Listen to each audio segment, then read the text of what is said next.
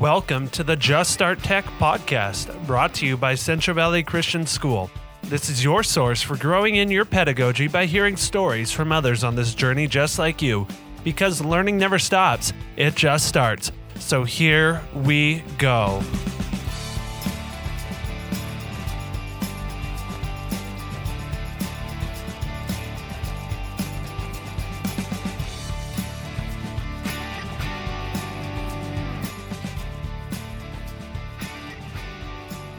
Hello, everyone, and welcome to the 7th episode of the Just Start Tech podcast. My name is Nathan DeGroat, and I am a tech coach at Central Valley Christian School in Visalia, California. I am so glad that you are joining us again. I hope that if you have enjoyed listening, that you might head over to Apple Podcasts or wherever you listen to your podcasts and leave a rating and review, as well as take the time to share this podcast with others. It has been quite a journey doing this podcast over the last several months. I've had a variety of guests from different grade levels, subjects, and backgrounds, and I hope you have enjoyed hearing from your colleagues. This will be the last episode of the school year, but I will definitely pick this up next year, coming in September. In this episode, we continue with the 4 C's of 21st century learning, this time focusing on communication. I share with you how we define this standard, as well as some examples of what this might look like in the classroom. Next, listen in as I interview Mark Branderhorst, a 6th grade teacher at CVC. Mark is finishing up a book report project called a Booksnap. He is incorporating several of the 4 C's into this project by having students do a variety of tasks, but pay close attention to how communication is embedded into this project. Lastly, check out the jump starters for some different ways to get your students communicating. So let's get started. For today's episode, let's quickly review those 4 C's of 21st century learning. They are communication, collaboration, creativity, and critical thinking. Remember that last episode we focused on critical thinking, and as I mentioned previously, really all of these C's are tied together. In order to make some meaningful learning happen, your students need to be doing at least a couple of these at high levels. In this episode, though, we'll focus on communication. Take a moment to look at everything around you. Right now, your brain is being bombarded with information through all of your senses, yet you are focusing your attention on one thing. That may be my voice, but it could also be something else. Hopefully, the main thing you're focusing on is the road if you're driving. The media knows that there are so many things fighting for our attention, so they are constantly trying to grab it. Oftentimes, that is through the use of excitement and entertainment to stimulate our brains, and then they have a brief window to get their message across. I mention all of this because communication has changed, especially through advancements in technology. We aren't just communicating through speeches and essays, but we utilize a variety of media forms, whether that is through items such as infographics, flyers, videos, images, websites, or social media. So when we think of communication, here is the definition of skills for communicating clearly from an educator's guide to the 4 C's as mentioned in the previous episode. First, articulate thoughts and ideas effectively using oral, written, and nonverbal communication skills in a variety of forms and contexts. Listen effectively to decipher meaning, including knowledge, values, attitudes, and intentions. Use communication for a range of purposes. Use multiple media and technologies and know how to assess impact and their effectiveness theoretically. And finally, communicate effectively in diverse environments, including multilingual and multicultural. Again, looking at this list, writing is still an important skill. However, it isn't the only form of communication. The way that we articulate our thoughts and ideas needs to be practiced in a variety of forms and contexts, especially based on the audience. That also means that communication isn't a one-way street.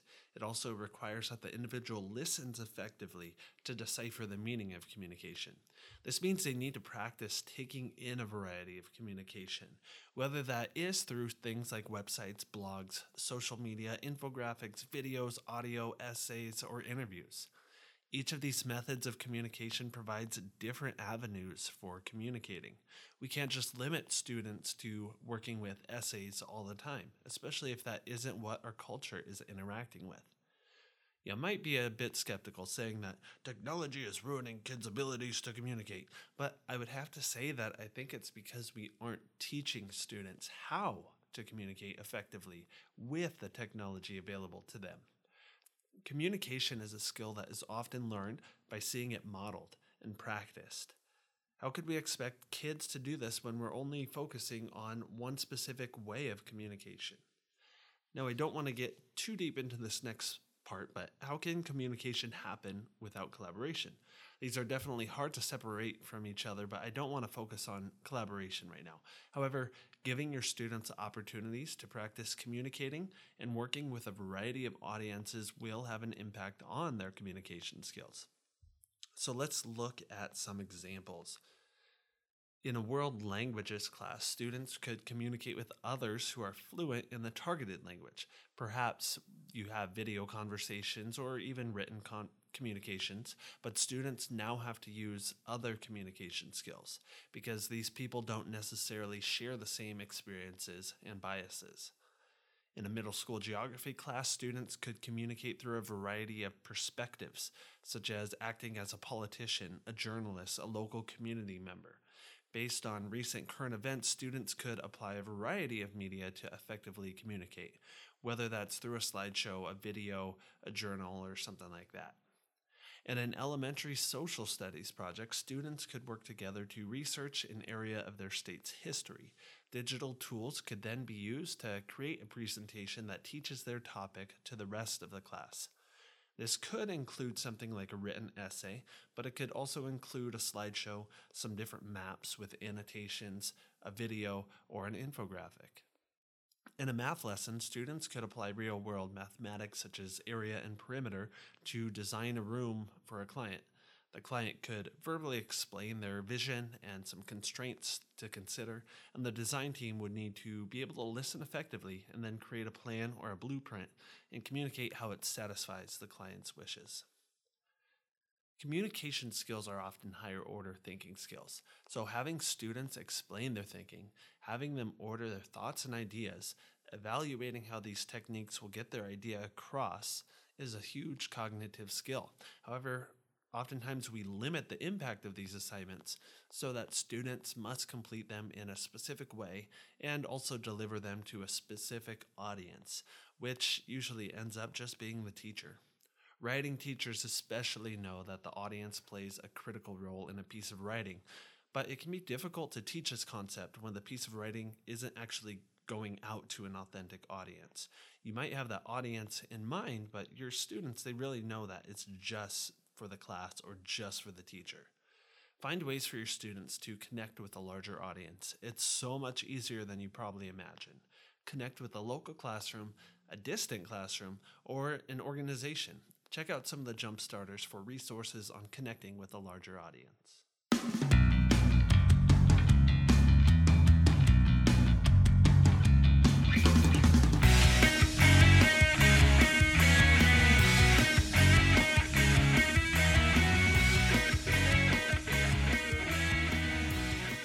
I want to share with you an interview with Mark Branderhorst, a sixth grade teacher at CVC.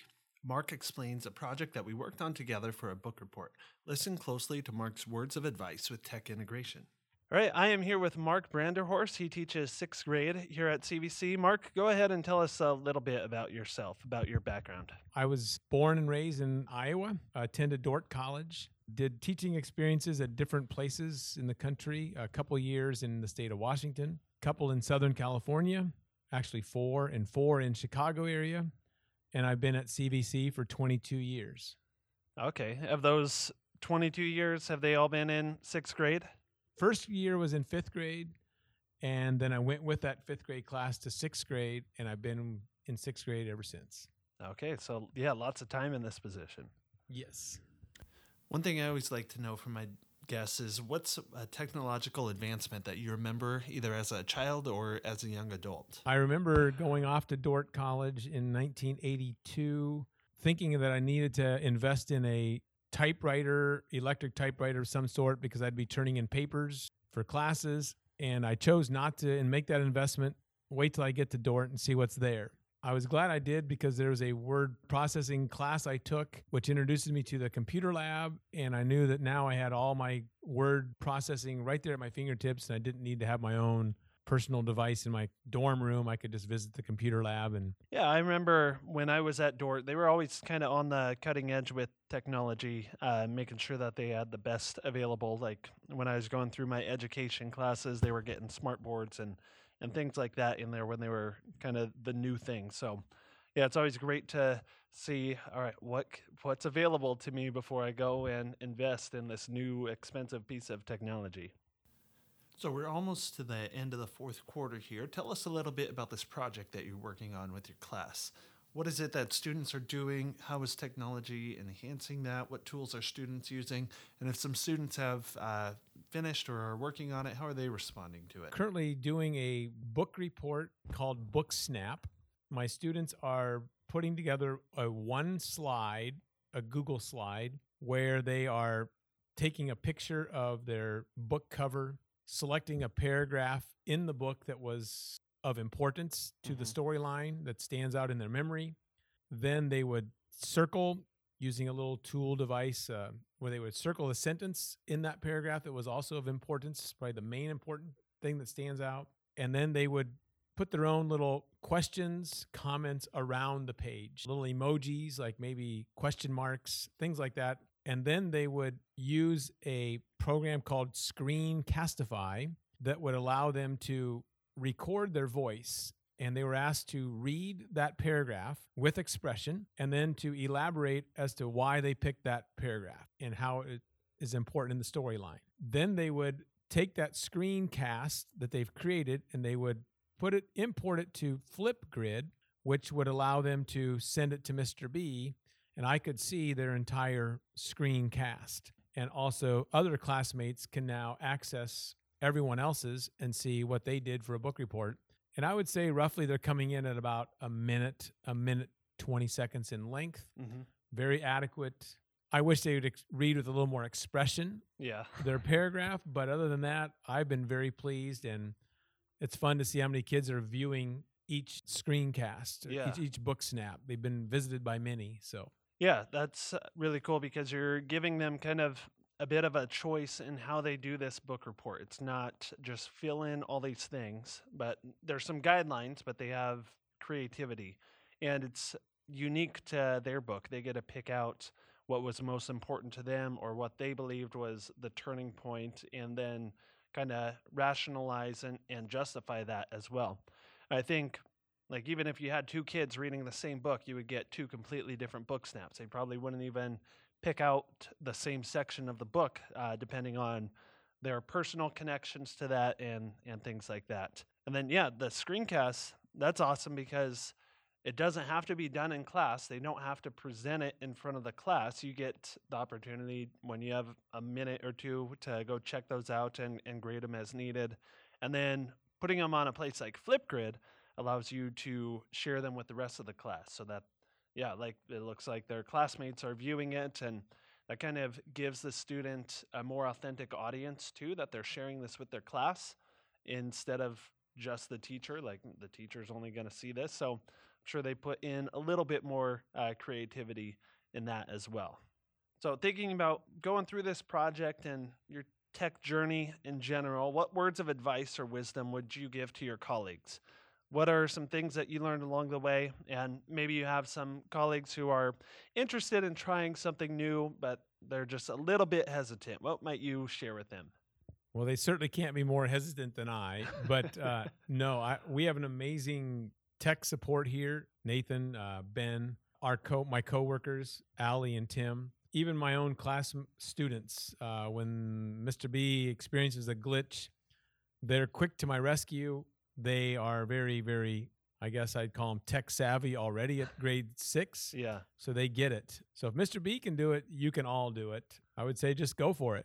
Yeah, I totally agree. And I'm not just trying to toot my own horn about a good tech support or anything like that, but I think what you mentioned about your coworkers, the people that you work with, I think we have that across all the grades, where we just have a good team of collaboration. The grade levels, they want to work with each other. They want to try new things, and they're going to help support each other through that. So if you have a problem and you can't get to Ben or me, I'm sure that there's someone right next door that can help you. Or Yeah, even your kids these days. These students, they're picking up on a lot of these things. And for me, when I come in and I'm just observing your class and you're doing something on the Chromebooks, there's often times where a student will know how to do something or want to show you how to do something, and you actually take the time to recognize that and kind of have that person share a little bit so that everyone can learn from that. So these students, they're quick to pick up on some things and be able to share that with the rest of their class.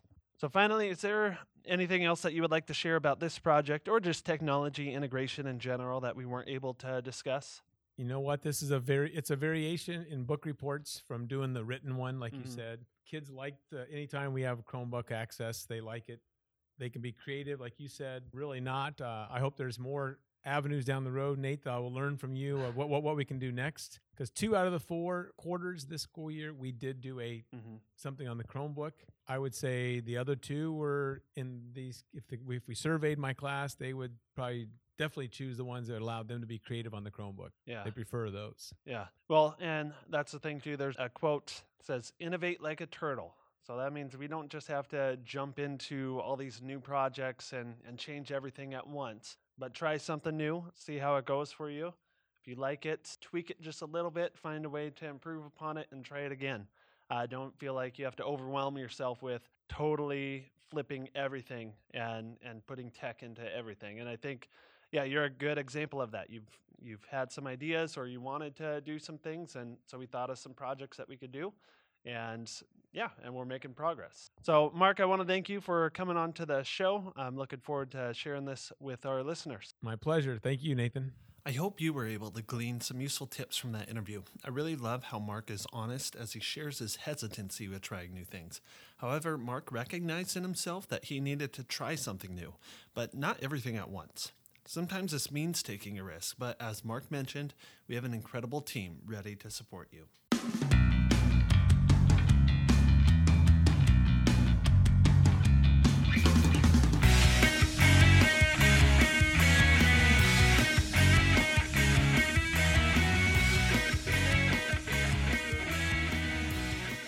For our Jump Starters today, I want to share with you a variety of tools that you might use to help your students communicate in a variety of ways with you, with their classmates, and beyond their classroom.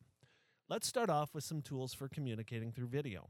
The first one that I want to mention is Flipgrid. I have mentioned this one so many times, but I do think that it's such a quality product that it has so many different use cases. In case you aren't familiar, Flipgrid is an online video recording platform.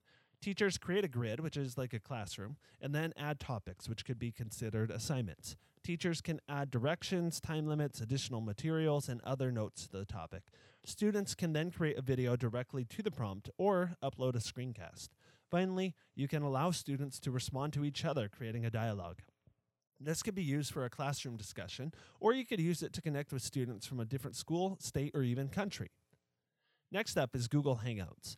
Google Hangouts allows you to set up a video conference with other people, connecting to them in real time. Students can connect with experts in a certain field to interview them or have them present to the class. You could also conduct a mystery hangout, an event where 2 classrooms ask a series of questions in order to discover where the other class is located. Doing this event requires a lot of collaboration, as well as critical thinking and communication with your students. Screencasting is another great way for students to create a video and communicate. The screencast can be an explanation of how to do something or how a student came to a conclusion. By utilizing a screencast, students are able to manipulate things on the screen as well as draw, creating a visual and text connection. By having students explain, the concept becomes more solidified. Next, let's look at some ways that students can communicate through text and visuals. In a recent video, I shared 6 different tools that you could use to spark discussion and use as a back channel.